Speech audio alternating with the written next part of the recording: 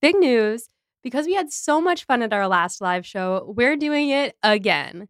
That's right. We're going live again, but this time we're going to the Ripped Bodice in Brooklyn, which is an absolute dream come true of a location. This show is going to be part of a larger romance festival being put on by Fish Market Theater Company, and I'll give you details about all of the awesome events that they'll have going on that weekend soon. But for now, head on over to the ticket link in the show notes and get your tickets for our performance, which will be on March 9th at 7:15 p.m. Eastern Time. We don't have streaming set up quite yet, but we're working on it because we know a lot of you aren't in New York. But if you are, or if you can get here, we hope that you'll get your tickets and come join us because it's going to be a blast. Hey everyone! Before we begin today, we want to give a huge thank you to our patron Sibelius who upgraded their pledge.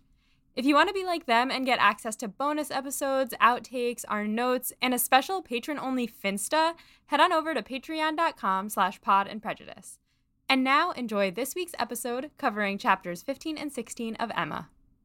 Oh my God, Doc was such a little brat.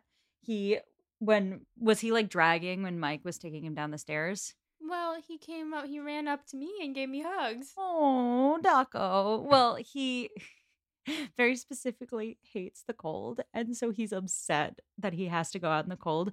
So, when we go to take him on a walk, we're always just like, Doc, it's time for a doc walk. And then he gets up and he wags his tail and he's ready to go.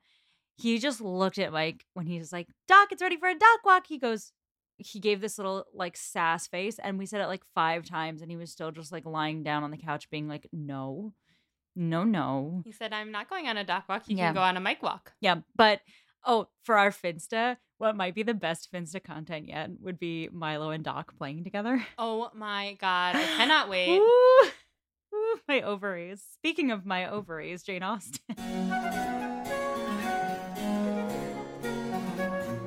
Oh boy. I guess this is Becca. This is Molly. We are here to talk about Jane Austen. We are here specifically to talk about chapters 15 and 16 of Emma! Listeners, for those of you who are new here, I, Becca, have read a lot of Jane Austen books through my lifetime. And I, Molly, am reading Jane Austen for the first time through this podcast. And if you want to listen to Molly read Pride and Prejudice or Sense and Sensibility for the first time, that's seasons 1 or 2 of this podcast, respectively. But that is not what we're doing here today. No, today we're talking about the juiciest chapters of Emma yet. We have our first little hint of the drama that is to come. Can't wait. We have a proposal. Graham, the sound effect. Ba-ba-da-ba. It's the do. Wow, you should really just do all of our sound effects, huh? Yeah, Graham, you can remix that if you want. It's do do do do do do do do do. But it's like a trumpet. I need you all to know that Becca's like fully using her hand to accentuate. I have Italian blood in my system, so I have to use my hands to talk. The listeners don't really know about this because, it's a podcast. But if we end up ever doing those video episodes that people are asking about, then you will see. Yes. By the way, the answer to those video questions that you have is if you can hire us a video editor. It's a hard maybe. You have to understand, we don't look cool while we record this podcast, guys. We are sitting in my office in my apartment, which is covered in Mike's nerdy shit. And Molly's on like a plastic set of drawers on my desk chair while I'm sat at Mike's desk.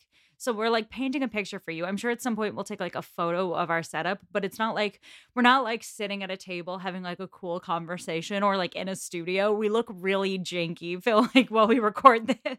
Exactly. Right now I have a heating pad, one of those little rice-filled bags that Becca has so graciously lent me because I am having le cramps, and wearing, leggings, and we're in our pajamas, basically. Not basically in our pajamas. We are in our pajamas. And also, I should say, this is super funny because last episode we recorded when we were just getting a sense that Elton liked Emma, I was using the same heating pad for my cramps that showed up like an hour before our record session. So like, you guys are welcome. We're putting out all the content for you while we're downed by your own uteri.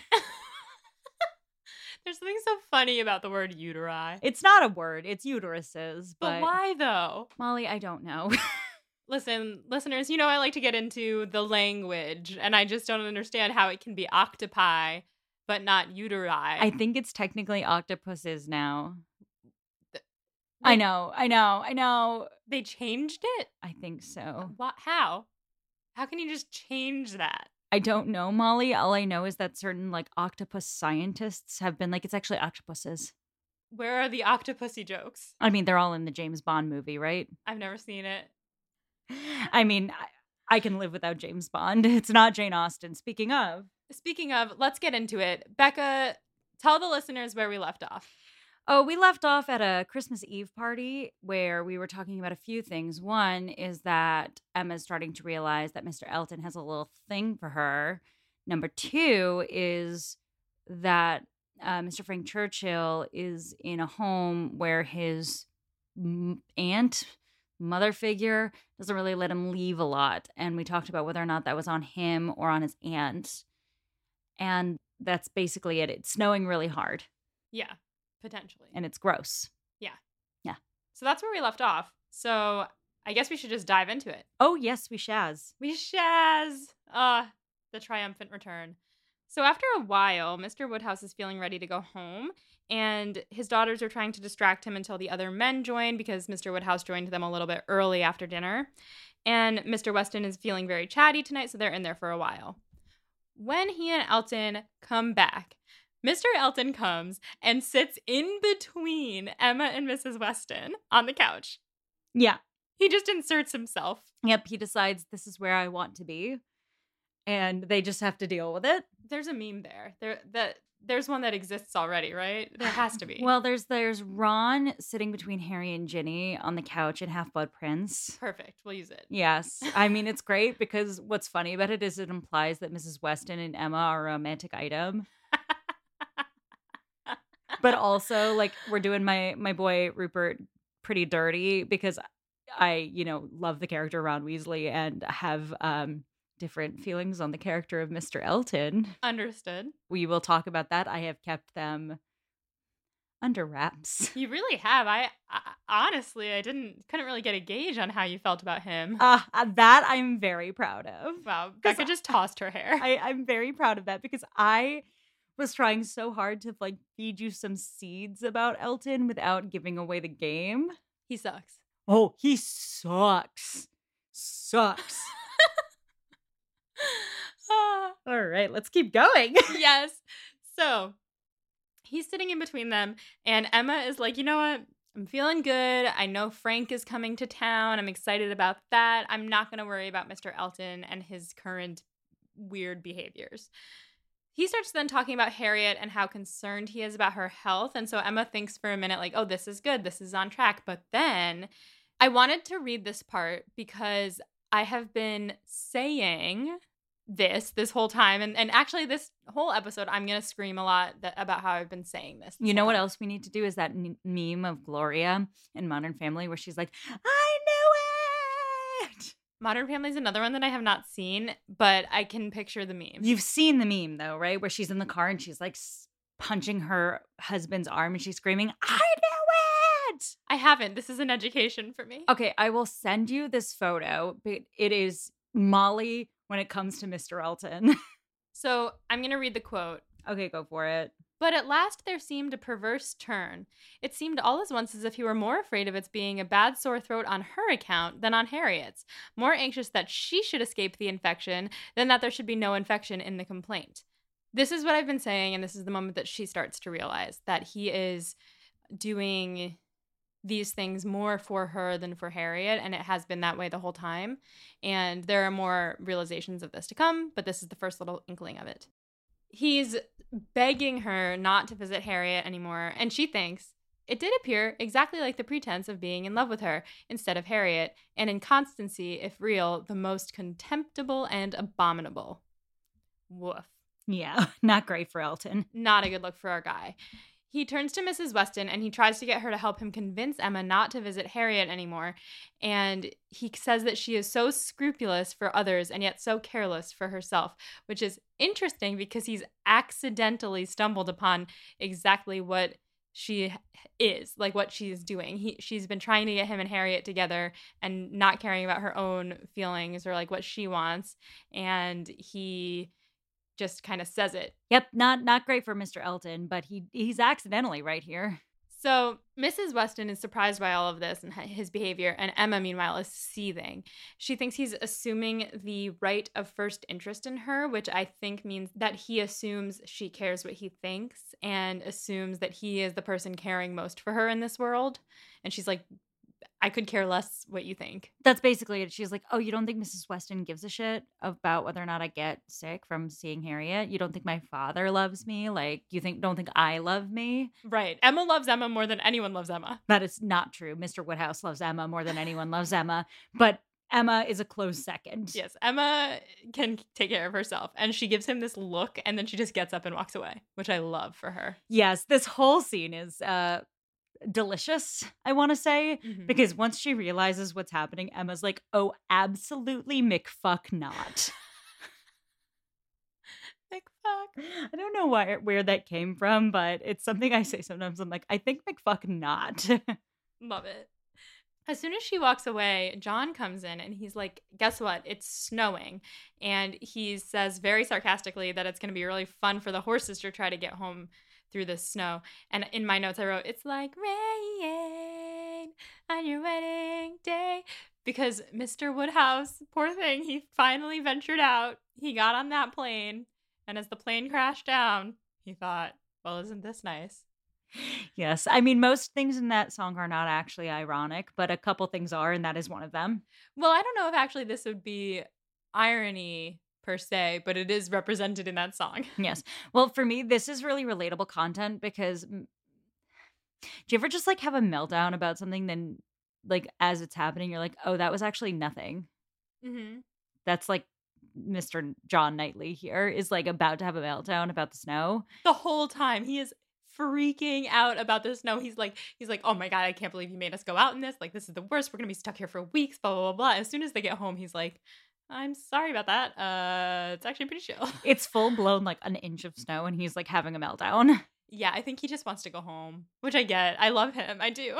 He's Michelle. He is Michelle. He really, really is. So he comes in and he's freaking out. He's going hard. He's rubbing it into Mr. Woodhouse's face. He's like, I admired your spirit for venturing out in this weather. If one carriage blows over, at least we brought two so that we'll be fine getting home. Like he's really going in. And poor Mr. Woodhouse is like, oh my God.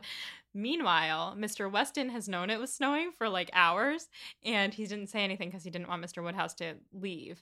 And he's like, honestly, I wish it would snow you all in so you could hang out with me for longer, which is really sweet. Mr. Weston's a good dude. He really is. He's pretty chill. I wanted to note that it said that there wasn't enough space for them all to stay over, even if they had been forced to. Like, there's only 2 spare rooms. And so I just wanted to note that level of wealth difference between the Westons and the Woodhouses. Absolutely. Randall's is a much smaller property. Mm-hmm. Emma is trying to comfort him, saying their horses are really excellent. James, their horse guy, is really good. And he kind of calms down a little bit, but at the same time, Isabella is freaking out because her kids are still at Hartfield, which I don't think I realized. Like, I guess I kind of just assumed that they all came. No, there's like a thing in this time where children are not involved in any of this because the children just like are not in the society at all. So they're being watched by the servants and they're having their Christmas Eve like at home. They're chilling. Kind of sad, I guess, but it doesn't really seem like anyone does Christmas gifts in this time period. They're just like spending it with family and friends, but like they left their kids. Like, if I was Mr. John Knightley or Isabella, I too would want to go home and be with my family. Yeah, that's part of it. But also like it's not that unusual for parents to go out for a Christmas Eve party. I guess that's true. But like they don't eat dinner with their parents ever. That's like what you're seeing here. Like they don't eat with their parents. They don't hang out with their parents all the time. They're mostly looked after by the servants. That's that like makes sense. Childhood in this era. Right. Yeah. So Isabella is like, I have got to get home. She says that she wants to leave with John, and Emma and Mr. Woodhouse can stay longer. And she's like, if it gets too bad for the horses, I will get out and I will walk home. I will be fine. I will not catch a cold. And John is like, that's amazing because every other thing in your life makes you catch a cold. And she's like, well, I can change my shoes when I get home. And he's like, you're dressed really prettily for walking home in this weather. And he's just really on a roll with like the quippy remarks today. Yeah, he's given a lot of sass for a man having a meltdown over an inch of snow. He is. He's making it everyone else's problem. Yep. So Emma and Isabella are like kind of arguing about who's going to go and who's going to stay because Emma is like, we should just all go together if that's the case. And Knightley comes in and he had left as soon as his brother came in freaking out about the snow. He was like, I don't believe you for a second. He goes outside and he even walks a little bit down the road and he's like, there's hardly any snow on the ground and it looks like it's going to stop soon. So you can all calm down. You can leave now. You can leave in an hour. You'll get home fine. Bless Mr. Knightley. He's so hot. That like strong, stern, like guiding hand of Mr. Knightley. And just the idea that like as soon as there was the sense of trouble, he got up and left to go check on it. Oh like, yeah, he just fucking dealt with the situation. Yeah. Ugh. We love a man who can deal with a situation. A man in a crisis that's not a crisis. Right? So basically, everyone calms down, but Mr. Woodhouse is still a little bit anxious. And Knightley and Emma have this moment where they look at each other and they're like, should we just go? We should just go. So they call the carriages and they're all getting ready to go. And Emma is excited to get Elton home because he's drunk and she wants him to just go cool off and sober up. They go out to the carriages and Mr. Woodhouse asks the driver to go slow so that both carriages can stay together and no one will get left behind. Isabella gets in the carriage with Mr. Woodhouse and John climbs up behind her because he forgot that he came with Emma and just like gets in behind his wife, and Emma gets stuck alone with Elton in the carriage. Dun, dun, dun. I'm sure when you read that, you were like, oh no. Well, first I was like, where is Knightley going? What carriage did he come in? Knightley came alone. Like, he's not going back to the same place. Oh, right. Yeah. Right. That makes a lot of sense. So, okay. So at first I was like, oh, she's going to be in a carriage with Knightley and Elton. But then Knightley was going in his own carriage. So I was just like, yeah, she's alone with Elton. Oh, no. Yeah. Oh, yeah. So she's freaking out. And she's like, okay, he's going to be annoying. He's drunk, blah, blah, blah, blah. She wants to take control of the conversation. So she's like, I'm just going to start the conversation. I'm going to be very calm. It's going to be fine. She opens her mouth and he immediately starts, quote, making violent love to her. Tough. Jane Austen did not know how that would age, but that is not what she means. Yes, it means that he's speaking violent love to her. He's just like, I fucking love you, babe. Like, you're the like prettiest girl I've ever seen in my fucking life. Yeah, essentially. Yeah. He's disgusting. Oh, yeah, this is gross. He says she must have known how he's felt about her all along, and he will die if she refuses him. And he's sure she won't because he's, quote, flattering himself that his ardent attachment and unequaled love and unexampled passion could not fail of having some effect, which screams Mr. Collins. Not even because Mr. Collins is like not super violent in his passions. He's just like, this is a proper match, so you're gonna say yes to me. So have you ever seen the movie Inside Out? Yes. So you know her imaginary boyfriend who's like, I would die for Riley. It's been a while, but I think so. So like Riley has an imaginary boyfriend in her head, and at a certain point in time, they like make an army of the imaginary boyfriends to like get something accomplished. And like I just remember this part where like all these clones are going, I would die for Riley. I would die for Riley. I feel like this is like, I would die for Emma. I would die for Emma. You're right. Yeah. But you are correct that this is another unflattering portrayal of a clergyman, which, first of all, I would note Edward Ferrars is also a clergyman. Sure. So they're not all portrayed poorly, but this isn't great. And I think it's funny. And I will note, I'm pretty sure Jane Austen's dad was a clergyman. Interesting. Yeah, very interesting. I'm curious. I'm curious about her experiences with clergymen. But yeah, to me, it is just like not a good look for him to be like, well, of course you're going to say yes because my love for you is so strong. Like you cannot refuse. Isn't that like a plot point in Twilight as well? Ew. I know. Like I know we're in a Twilight Renaissance or whatever, but we do need to talk about some aspects of that book, including the fact that when a werewolf imprints on a woman, No matter her age. no matter her age or the fact that she might be an ovum in a fallopian tube, they apparently they like profess their undying love. And Bella asks a question at some point, being like, "What if the woman doesn't feel the same way?" And one of them says something like, "It's hard to resist that kind of devotion." And I'm like, "No, it's not." No, it's not. Especially if it's coming from Elton. Like, Jesus. Also, we'll talk about this later, but like the lady doth protest too much. Elton? Yes, we'll come back to that point. Okay. Yeah. So she's trying to interrupt him and be like, wait. But he is just steamrolling over her. And she's like trying to stay kind of joking with him, like to laugh it off. And she's like, oh, you're drunk. You're forgetting yourself. I'd be happy to pass this message on to Harriet, but please stop saying it all to me. And he's like, what do you mean, Miss Smith? Not Miss Smith. And Emma's like, you're not being yourself right now. And he's like, no, I'm not drunk. He only had enough to kind of give him a little lift, but he's not sloppy drunk. He's just tipsy. And so he says, I don't understand why we're talking about Harriet right now. And then he continues talking about how in love he is with her. And Emma's like, listen, after the way you've been behaving toward Harriet all month, addressing me like this is an unsteadiness of character that I had not believed to be possible. And she's like, I do not want anything to do with your professions of love. And he says, good heaven, what can be the meaning of this? Miss Smith? I never thought of Miss Smith in the whole course of my existence. Never paid her any attentions but as your friend. Never cared whether she were dead or alive but as your friend. If she has fancied otherwise, her own wishes must have misled her, and I am very sorry, extremely sorry, but Miss Smith indeed. Oh, Miss Woodhouse, who can think of Miss Smith when Miss Woodhouse is near? Tough. He never thought of her dead or alive. Literally is like, I don't give a shit if she dies, except for the fact that you're friends with her. And then he's like, oh, like if she's thought differently, that's like her own feelings, but it's actually Emma's feelings that have led her there. Oh, 100% Emma's feelings. It's not looking good.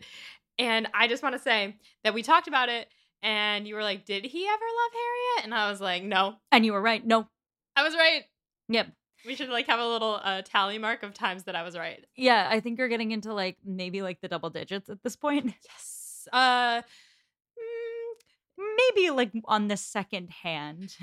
throughout all 3 seasons, perhaps double digits. Maybe.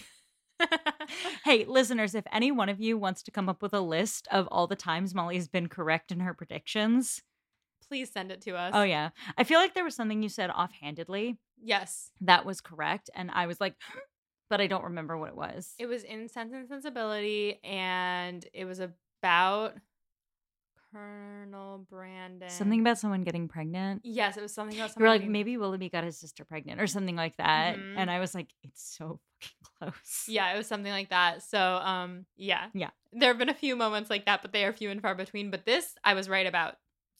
So he goes on to just tell her everything that he's done in the past few weeks has been for her. And he can't believe that she did not see it, which again, the same. Yeah, I want to just say this one other thing. Like, I am proud of you that you caught it. It was really good. But at the same time, Jane Austen made it really fucking obvious that Emma's an idiot. Listen, I was proud of myself. Let me have No, this. I am letting you have it. I am letting you have it. But come on, the way it was written. The way it was written, it was very clear. But I wasn't sure because sometimes, like, I read too far into things and I'm like, is this what it is or is it? No, your spidey senses are getting good with Jane Austen content. Yeah, I know how to read it now. Yeah, you do. So, yeah. It was very obvious, but also I was right. Oh, yeah, you were. I'm only saying that from the perspective of not that it's weird that you were right, more that Emma's an idiot. Emma's a big dum-dum. Yep. Emma is speechless, and he takes her silence somehow to mean that she has, in fact, known how he's felt this whole time. And he's like, oh my God, you've known. And Emma's like, no. I thought you liked Harriet all this time, and I was really, like, hoping for your success. But she's like, did you never love Harriet, like, ever? And he's like, never. She's a good girl. He wishes her well. He's sure there are men out there that won't object to her. As he says, quote, everybody has their level, but as for myself, I am not quite so much at a loss. I need not so totally despair of an equal alliance. Woof. Which is just what Knightley said. Yeah. When he was talking to Emma about it, he was like, he's never going to stoop that low. Yeah. And it's not only that, it's that like there's a couple elements to this. One, there's no question that Harriet would be moving up in class by marrying Mr. Elton. Two, there's the way Elton perceives himself and the fact that Emma thought so little of him that Emma was the only one who basically was like, Harriet and Elton are close in rank. They need to have a good match together. Right. And like that is like not only upsetting to Elton as someone who is like into Emma, but also appallingly humiliating for him on a class level. Mm-hmm. And apparently that's going to really bother him. Mm-hmm. He's like, well, I only visited so much because of the encouragement I received from you. And Emma's like, well, I only saw you as Harriet's admirer and a friend. And I'm glad we caught this when we did, because otherwise Harriet might have, got caught in feelings, which it's too late. She's just trying to save face now. Oh, yes. She says that Harriet probably isn't aware any more than herself of his, his height and class to her, which is a blow to him because, like what you just said, he's like, oh, she sees me as an equal to Harriet. So this is pissing him off. Oh, this is pissing him off majorly because, like, for the most part, he sees himself, like, near Emma in class. Right. Which is, like, she's thinking to herself, how can he be so aware of the class differences below him, but so blind to the fact that Emma is way higher in status than him? That's a really great question. Yeah, right? We get into it a little bit more as the chapter goes on. But basically, she thinks that, like, she can't really judge him for not understanding how much more sophisticated she is than him because he's not sophisticated enough to pick up on that. Oh, no. But he simply must know that she's richer than him. And we'll get into that, I think, in the next chapter. But for now, he is just so angry and embarrassed, and they sit in just complete silence. And if they weren't so angry, it would be really awkward because the driver is going so slow because Mr. Woodhouse had asked him to go slow. So they're like crawling along in silence, but they're both just seething. So it's not awkward. It's just angry. Yeah. Also, I think it's like saves them the little zigzags of embarrassment. Yeah. Where like they would be jolting together in a carriage. Usually it's going so slow that it's just a steady ride of just silence. Oh, that's what that meant. Yeah. I wrote that down because I was like, that's a fun way of putting it. Yeah. They're basically like, she's saying like, it could have moved them either which way. They could have jolted into each other. But no, they're just going smoothly and slowly, and they can just sit on opposite sides of the carriage and not pay attention to each other and just be mad. Mm-hmm. They're just angry. And when they finally get to his house, Emma, because she is a proper lady, is like, have a good night. And he's like, you too. And that's the end of that. And that's the end of that. She gets back, and John is in a perfectly fine mood now that he's home, like we said. And she's like, I'm going to chill out and then go to bed. And she goes upstairs to bed, and she just sits there and is like, what am I going to tell Harriet? Which, like, great question. Hello, it's Molly from the future hopping in to tell you about a new season of one of my absolute favorite podcasts. Hot and Bothered, hosted by returning Pod and Prejudice guest Vanessa Zoltan, is a podcast that treats romance as sacred. You've probably all already heard of this podcast because in their 4th season, they covered Pride and Prejudice. And now, Hot and Bothered is back with a season that is all about romantic films. The first 10 episodes of this new season follow Vanessa as she learns how to critically watch movies by looking closely at the classic 2003 rom-com How to Lose a Guy in 10 Days. After 10 episodes, Vanessa will be joined by her co-host Hannah McGregor, a media studies scholar, author, and podcaster, and together they'll look at romantic films from Casablanca to Love and Basketball to When Harry Met Sally. The show is already so fun after just listening to one episode, and I cannot wait to listen to the rest of the season. So subscribe to Hot and Bothered wherever you get your podcasts to jump into this new season that's all about romantic films, or to enjoy their previous seasons about Pride and Prejudice, Jane Eyre, and a personal favorite, Twilight. Again, that's Hot and Bothered, and it can be found wherever you get your podcasts. Also, this August, Vanessa is leading a pilgrimage to Bath for a 5-day trip dedicated to Northanger Abbey. Now, I don't know anything about Northanger Abbey, but even I want to go on this trip. Together, you and 20 other Austinites are delving into the story of Catherine Morland while immersed in a gorgeous city that features heavily in Austen's life and writing, as you know. So, if you enjoy contemplative hikes, immersion in a new city, time away from your regular life, and the chance to talk about Austin with fans from all over the world, which I know all of you do, then this trip is for you. So, check out Common Ground Pilgrimages at readingandwalkingwith.com. To claim your spot on the Northanger Abbey trip, head to readingandwalkingwith.com/Northanger-Abbey-2024. And now, back to this episode. Which leads us to the next chapter. It does. And I call this a reflective chapter for Emma. I wanted to pair it with this last chapter, and it also goes like in tandem with sort of like it's similar in kind to like the Lizzie chapter after the letter. Yes, which I like to think of as the overthinky chapter. Oh, yeah. And this is an overthinky chapter that is very due for Emma, who is not thinking enough about what she was doing. In general, yes, she doesn't overthink enough. It starts out by saying, the hair was curled and the maid sent away, and Emma sat down to think and be miserable. Yep. She's angry, she's embarrassed, but how she feels is nothing compared to how Harriet has been wronged. And she feels like she would have endured double the embarrassment and anger that she's feeling if it would just be confined to her and not then have to be transferred to Harriet as well, which is a good friend thing of her to think. Mm-hmm. She wishes that she hadn't persuaded Harriet into liking him, and she realizes now that she had basically predetermined how Mr. Elton felt and then just bent everything that actually happened to fulfill what she wanted to happen. So at least she's self-aware about it. Mm-hmm. She thinks, however, that he must not have been entirely clear with his feelings because she wouldn't have been so easily misled, which thinks a little bit highly of herself, I think. And then we go back over everything, and she thinks to herself, the picture, yes, he was very into my painting, the poem, okay, the ready wit thing, but what about the soft eyes? Like, I don't have soft eyes. That was great. This part's great because it like again it goes to the fact that Emma did not think highly of that poem. She just sort of thought highly of it as evidence that he liked Harriet. But when she's looking at it with relation to herself, she's like, "Oh, that was a shitty poem."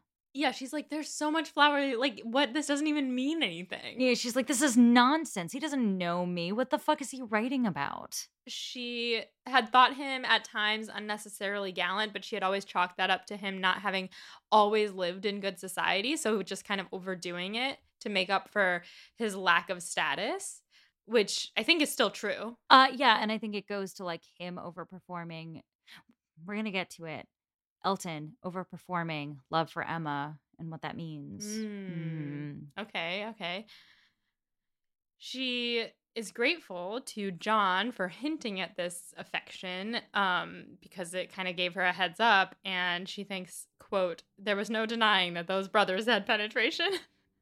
We don't know what Isabella gets up to in her spare time, but honestly, she's so sweet and mild-mannered, but like she's also such a pleaser that I'm kind of like, if you were into it, I bet she's doing it.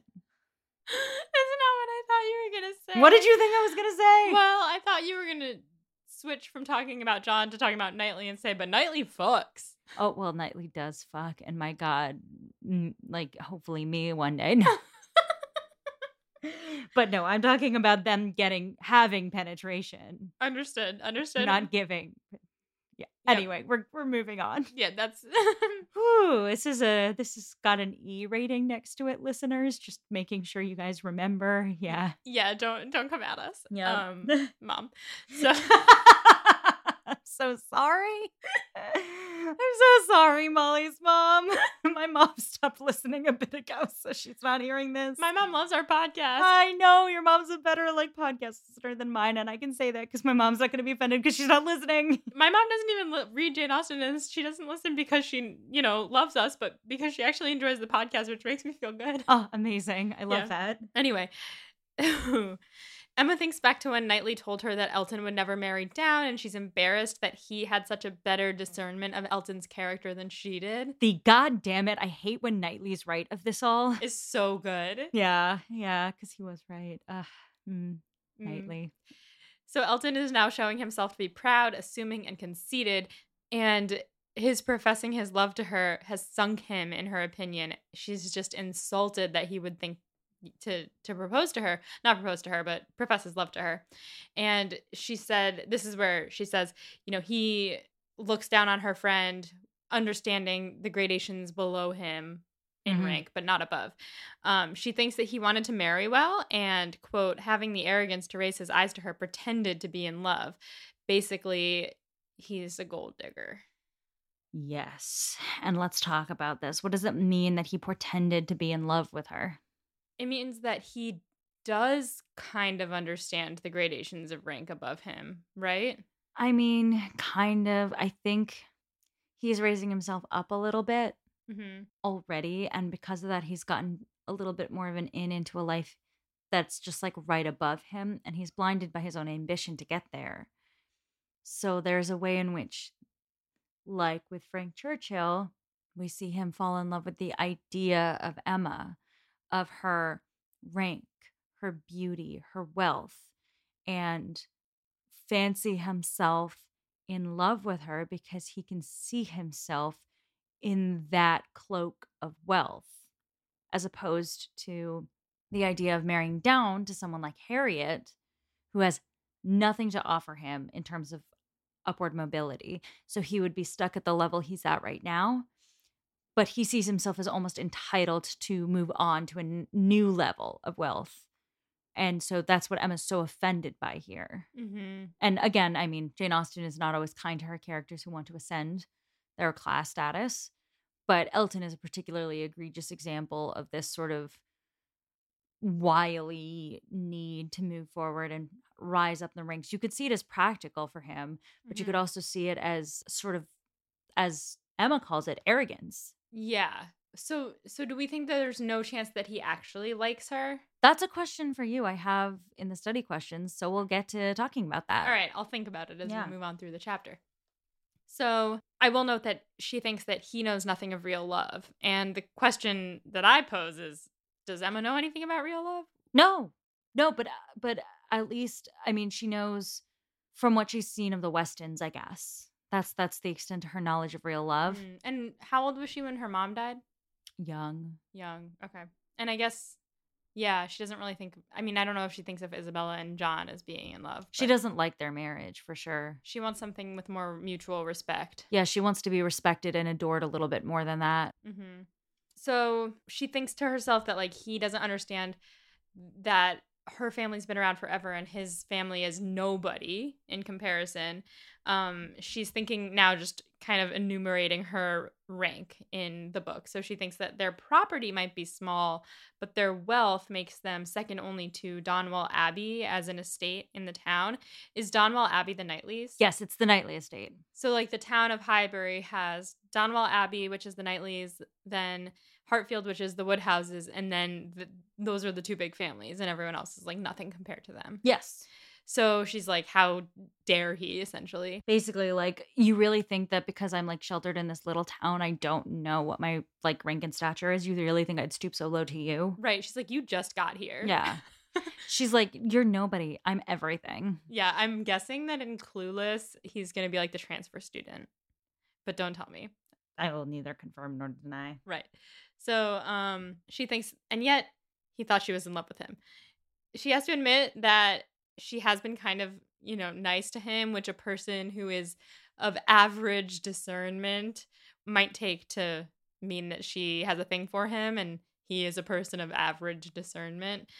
And she thinks that if she had so misinterpreted his feelings, she had little right of wonder that he, with self-interest to blind him, should have mistaken hers. Basically saying something along the lines of, like, I can't really talk because if I was so wrong about him, I can't blame him for being so wrong about me. Exactly. Yeah. She thinks her biggest error was trying to set up two people, and she resolves never to do that again. And yet somehow, I think that this is not the last we've seen of that. Well, we're really early in the book at this point. Yeah. So I think she is going to continue. She feels guilty for giving Harriet hope with Elton, and she thinks that she should have just been satisfied with separating her from Mr. Martin, who I forgot about. You forgot about Mr. Martin? It's been so long. Our little chicken nugget. I love my chicken nugget. Oh my God. Poor Mr. Martin. Little vegan nugget. A little vegan nugget. Yeah. He's so probably not a vegan because he's a farmer. But absolutely not. But I really hope that he comes back. But she's sitting here thinking, that was well done of me. A for Emma. She's like, well, thank God I at least did that for Harriet. We can do better. Yeah, she's like, I should have just been satisfied with introducing her into good company and good society. She thinks that she's only been half a friend to Harriet, and she can't even think of anyone else suitable for Harriet anyway. And then she goes, perhaps William Cox? No, he's a lawyer, and I couldn't endure him. Meanwhile, I'm like, girl, you literally just said you weren't going to do this anymore. And then she thinks to herself, Girl, you literally just said you weren't going to do this anymore. Yeah. She has that same thought. Yeah, exactly. I was like, I wrote it in my notes, and then I was like, nope, she said it herself. She's like, ha ha ha, oops, didn't mean to relapse. Then she goes into a serious, dispiriting cogitation, which is the act of thinking deeply about something, or contemplation. And she thinks she has to somehow tell Harriet what happened. Things are going to be awkward going forward, for sure. And she has to, figure out if she's going to continue or discontinue the acquaintance. Does she mean with Elton or like with herself for Harriet? Like Harriet's going to either continue being friends with Elton or cease to be friends with Emma. I need to remember the context. Yes, I realized that was a lot of words that meant nothing. The distressing explanation she had to make to Harriet, and all that poor Harriet would be suffering with the awkwardness of future meetings, the difficulties of continuing or discontinuing the acquaintance, of subduing feelings, concealing resentment, and avoiding éclat were enough to occupy her in most unmirthful reflections some time longer. I think it's to, like, Harriet, the discontinue the acquaintance thing. Yeah, she's saying Harriet is going to discontinue or continue an acquaintance, but does she mean with Elton or with herself? Or is she saying that she's going to discontinue her acquaintance with Harriet? I'm confused. With Elton. With Elton, I believe. So there's a possibility that Harriet is going to stay friends with Elton? Well, they live in the same town. It's kind of like going to the same high school. You can't not see him. Interesting. He's their pastor. That's true. Like, he just is in their world. Like, it's not like New York City where you go on a bad Bumble date and then you can ghost the person and never see them again. This is like a small town where their society is limited, and therefore Elton will pop up again. They have to decide actively to make sure he's not in their acquaintance anymore. That's so true. And also the word éclat was in there, or éclat if it's French. And I wanted to share a definition: social distinction or conspicuous success. So basically avoiding the gossip. Yes. Eventually, Emma goes to bed and she's just feeling embarrassed at having messed up so much, but she hopes to feel better in the morning. And I wanted to read another quote verbatim, but I feel like I've read most of this chapter verbatim. Go for it. I love this chapter, so. I liked how it was said. It says, to youth and natural cheerfulness like Emma's, though under temporary gloom at night, the return of day will hardly fail to bring return of spirits.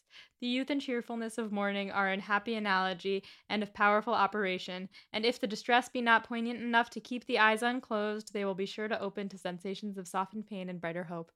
Like a new day is coming, Emma. Yeah. Have you ever gone to bed like embarrassed about something before? Yeah. Oh, it's like the worst feeling in the world. Like lying up and you're like, oh my God. As an A+ professional overthinker, I go to bed like this all the time, just going over stuff. And I'm like, okay, if I can fall asleep in the morning, it'll be fine. Yes. So relate to Emma here. Hard relate. She wakes up in the morning feeling better. It's Christmas. She's thinking Elton isn't really in love with her anyway. He's just a clout chaser. And Harriet's nature is not of the superior sort that feels things too deeply. In other words, she will bounce back from this. Plus, there's a blanket of snow outside, which means all three of them are going to be at their respective homes, won't be forced to see each other. Emma doesn't have to go anywhere for a couple of days. She gets to just hang out with her dad. It's like a snow day. She can't really communicate with Harriet yet, so she gets to put it off for a few more days.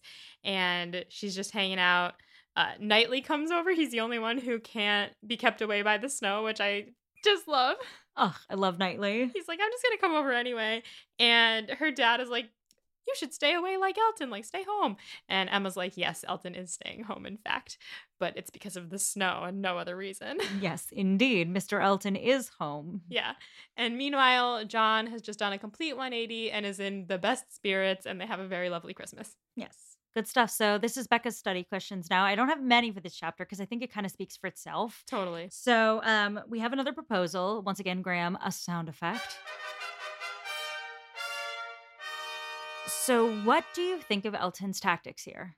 Grody, gross. I don't know. I just don't like the you must feel something too. of it all. Very entitled, very sleazy man stuff that like makes you feel very seen by Jane Austen because you're like, oh, you were dealing with this in like the 19th century. Right. Like, I guess if Emma did like him back, like if he had been right about that, it would have been romantic potentially. That's true for like half the sleazy stuff guys do. That's true. Yeah. Yeah, no, it's still sleazy and he has no reason to think that she likes him except that she was nice to him, which is annoying because like girls can't just be nice to men all the time. Like we should be able to be nice to men without them thinking that we're in love with them. Exactly. Like I don't want a marriage proposal every time I'm polite or like Right. even friendly. I think so. Before I thought that Elton was hot, and now I just rewatched Over the Garden Wall. Have you seen it? No. All right. Well, I'm sure that probably like 92% of our listeners have, just based on our Our demographics. yeah. So Jason Funderburger, I think, is Mr. Elton. He is this guy who like the whole time the main character is like Jason Funderburker's stealing my girl, like blah, blah, blah. Like I have a crush on Sarah and Jason, now she's running off with Jason Funderburker and like they're gonna be happy together and I'm gonna be alone and all this stuff. And he's like, everyone loves Jason Funderburker, and then at the end you find out Jason Funderburker is like this really gross, like he's like, come on Sarah, you ready to go to the party? And he's like gross and nerdy, and that's now what I'm picturing. Yeah, good portrayal of Elton. When you were like going through like Elton's hot, Elton's well-meaning and dumb, Elton's this, Elton's that, I was like sitting there being like, Elton fucking sucks. I really went through all of that, didn't I? He's like a gold digging sleaze bag who like is so obsessed with rank and class that he's like appalled and offended by the very idea that he could have been into Harriet. Like the idea that he's so affronted by the suggestion and also offended by the fact that Emma thinks of herself as higher class than him is so disgusting. And like him being blind to any machinations of Emma, like we were watching the hullabaloo that was her trying to leave them behind to be together at different points in time. And like he has to be as decidedly blind as she was being to not pick up on what she was trying to do. He has to be a little bit Clueless. Yeah. It's not in this title, but It's in a title. it's in a title. Yeah, so I'm super happy now to full chest say fuck Elton. Fuck Elton. Oh, that feels good to say. I've been holding that back so far. I'm really happy you were able to get that off your chest. Thank you. Oh, by the way, when asked about Gilmore Girls, Dean is Elton. Oh yeah. Yeah. Sorry to all our Dean lovers out there. Yeah, whoever you are, you're incorrect. Dean is Elton, the entitlement, the anger at the response not being what he wanted it to be. You're right. When he says I love you and she's not ready to say that, he gets so mad. He breaks up with her. He breaks up with her like, fuck that guy. And then he cheats on his wife. Yeah. So once again, to tie it back to Gilmore Girls, I had very strong feelings. Yeah. That he was Elton. And I didn't want to say it at the time, so I'm saying it now. Dean is Elton. Wow. Yeah. Oof. Yeah. Now I'm wondering who's well, I don't want to Becca and I have differing feelings on the men of Gilmore Girls. Yes, we very much do. I'll be charitable in my Logan, but you're not at Logan yet. Got it. That's all I will say. Okay. Logan's my boy. I know. I think that's crazy, but I know. I know. All right. Does Elton love Emma? God, I don't know. I think that Elton has a crush on Emma. I do not think that Elton has the right to say that he's in love with someone who he barely has spent any time with. Like, they've hung out a lot, but it's always been with another person, and it's always been very clearly focused on that other person, but he just, like, has chosen not to understand that, and he, like, hasn't even gotten a chance to get to know Emma that much, and, like, also, you can't really say that you're in love with someone who hasn't given you the time of day. Like, he's not in love with her. He has a crush on her for sure.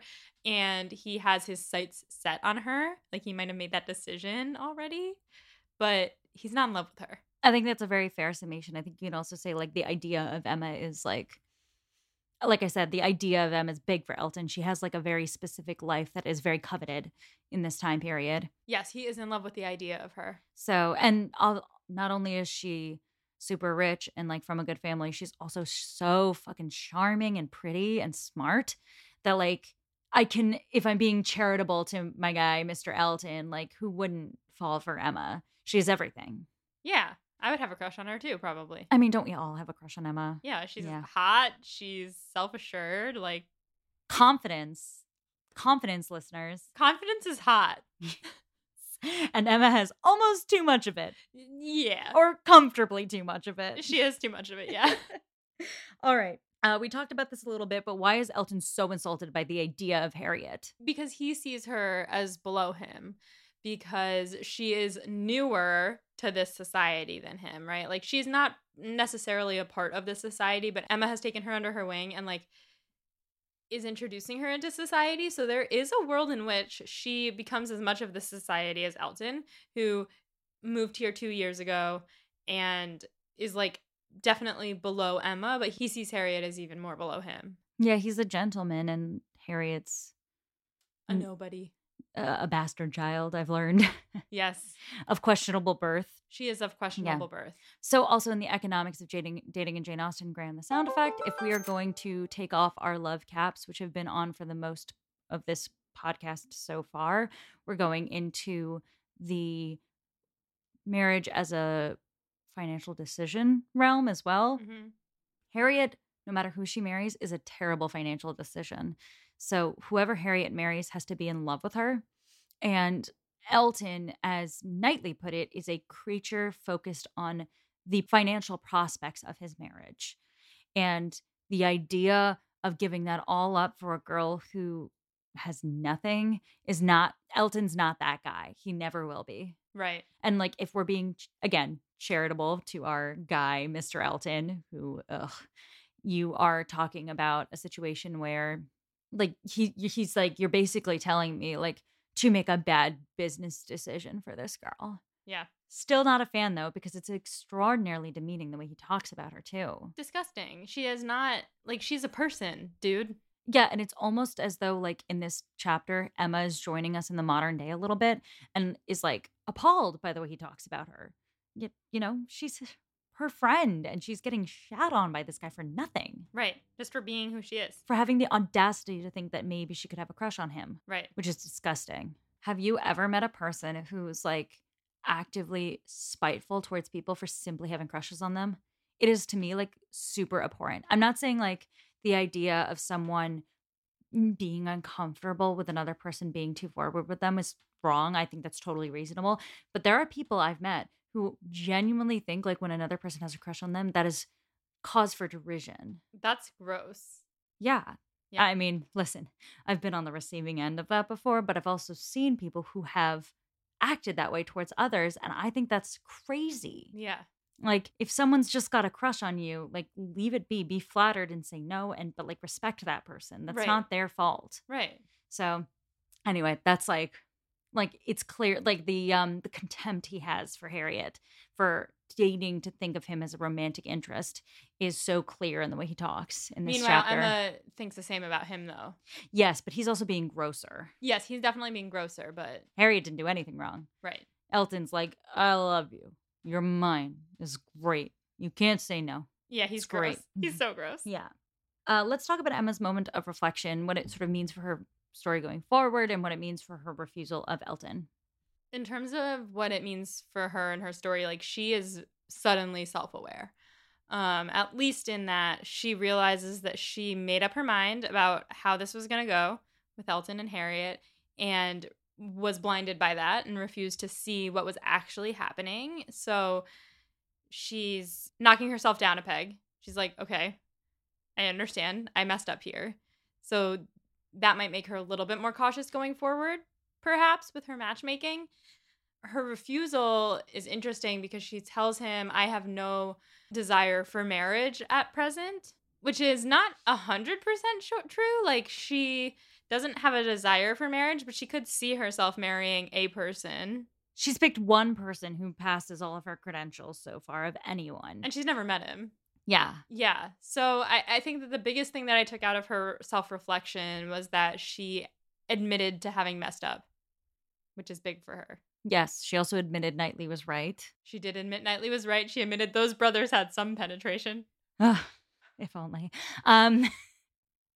Yeah, I think this chapter also reflects to me in the same way that Jane Austen writes it in a very similar manner to the way she writes the chapter about the letter, in which Emma's peeling back her experience layer by layer, starting with, oh my God, that two timer. Oh, but now that I think about it, if I've read it that way, you could actually perceive his behavior as being towards me.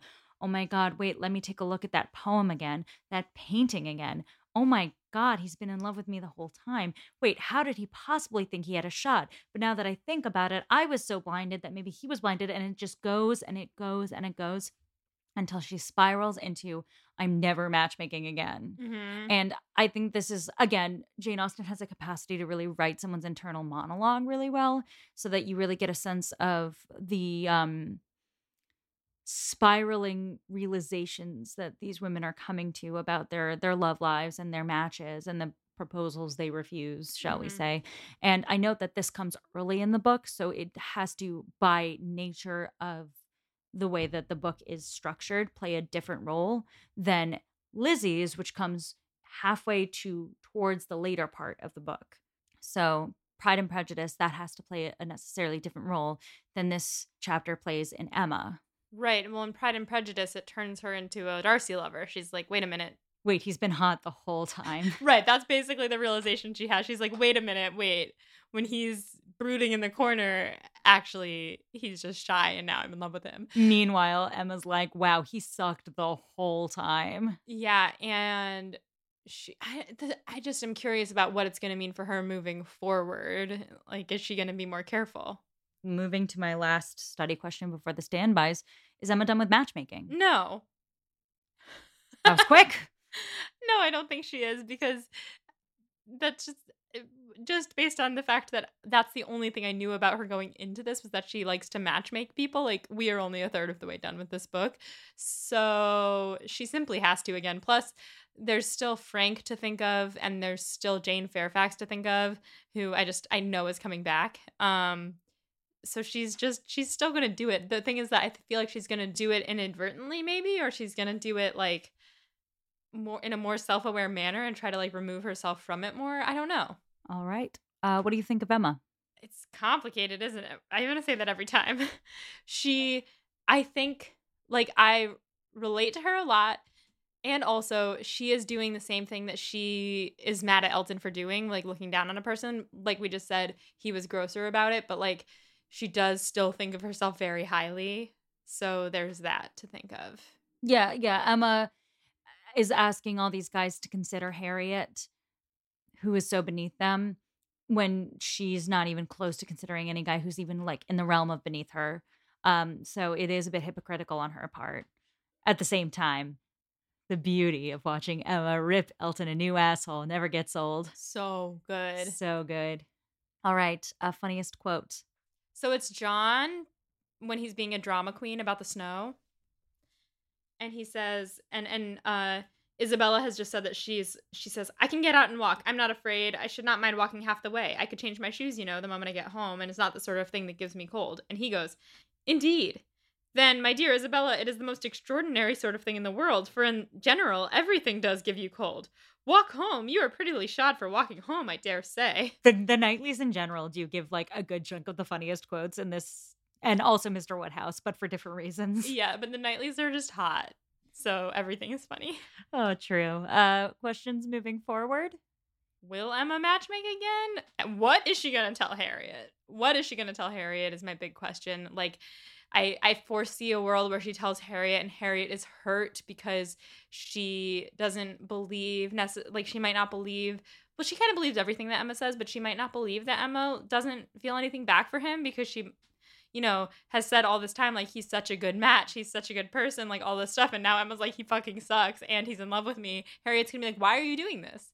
Why are you saying that? So I'm curious about how that's gonna go. That's my big question. Who wins the chapters? Probably Emma. Yeah, because it's mostly either Elton or Emma. Yeah. And it's definitely not Elton. Yeah, so Emma by default, but also, like, she does have a great time just tearing him to shreds. I'm going to also give an honorable mention to Mr. Knightley for just being right. Oh, yeah. And also checking up on the snow. And checking up on the snow. He's like, I got this, guys. Oh, yeah. Oh, Mr. Knightley. Mr. Knightley. All right, listeners. That concludes this episode of Pod and Prejudice. For next week, we are finishing up volume the first. Ooh. I know, time flies when you're reading, Emma. It really does. And we're going to read chapters 17 and 18. You ready for that, Molly? I am so excited. Well, then until next time, stay proper. And don't propose to someone who definitely doesn't like you back. Yeah, be very careful about that, guys. Yeah. Pod and Prejudice is edited by Molly Burdick and audio produced by Graham Cook. Our show art is designed by Torrance Brown. Our show is transcribed by SpeechDocs Podcast Transcription. For transcripts and to learn more about our team, check out our website at podandprejudice.com. To keep up with the show, you can follow us on Twitter, Instagram, and Facebook at Pod and Prejudice. If you love what you hear, check out our Patreon at patreon.com/podandprejudice to see how you can support us, or just drop us a rating and a review wherever you listen to podcasts. Thanks for listening.